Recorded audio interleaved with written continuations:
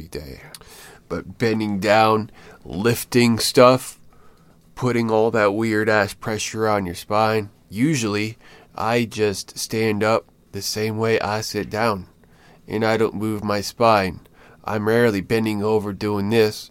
If I do that too many times here, my face changes into a real sad face. And this morphine helps, but it doesn't help. And while everyone thinks it helps and I shouldn't be on such strong stuff, I personally think I need to be on stronger stuff when everyone else would holler addiction and how could I live with myself with no pain?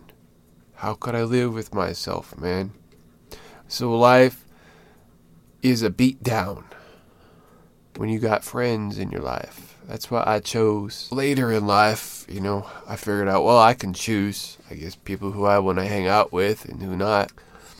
And eventually, I guess I chose not to hang out with anyone.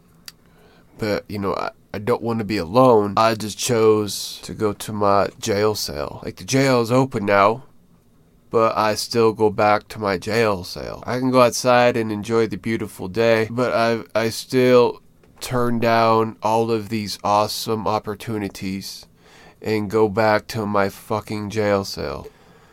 They used to say that about cats, and it's probably true. If your cat runs and hides in a dark corner, probably means they're in pain. Genuine pain. And the only reason why I avoid people is not because of them, is because it causes extra pain to be your friend, physically and mentally. I'm sure everyone is a cool people out there. I'm sure the DJs up in New York are cool. I'm sure, the people in Las Vegas. I'm sure people in Houston are alright. Even in Chicago and Florida. I'm sure they're alright, man. But I'm not alright. And a lot of times it's got nothing to do with you. Like 100% of the time. And if it has to do something with you, then I'm currently involved, like actively doing something. Like we haven't finished it yet. Other than that, like I got good things to say about everyone, including my enemies. I'd rather look at the good sides than try to make you pissed off more. Like I'm already in pain. I don't need to hear what you need to say about me.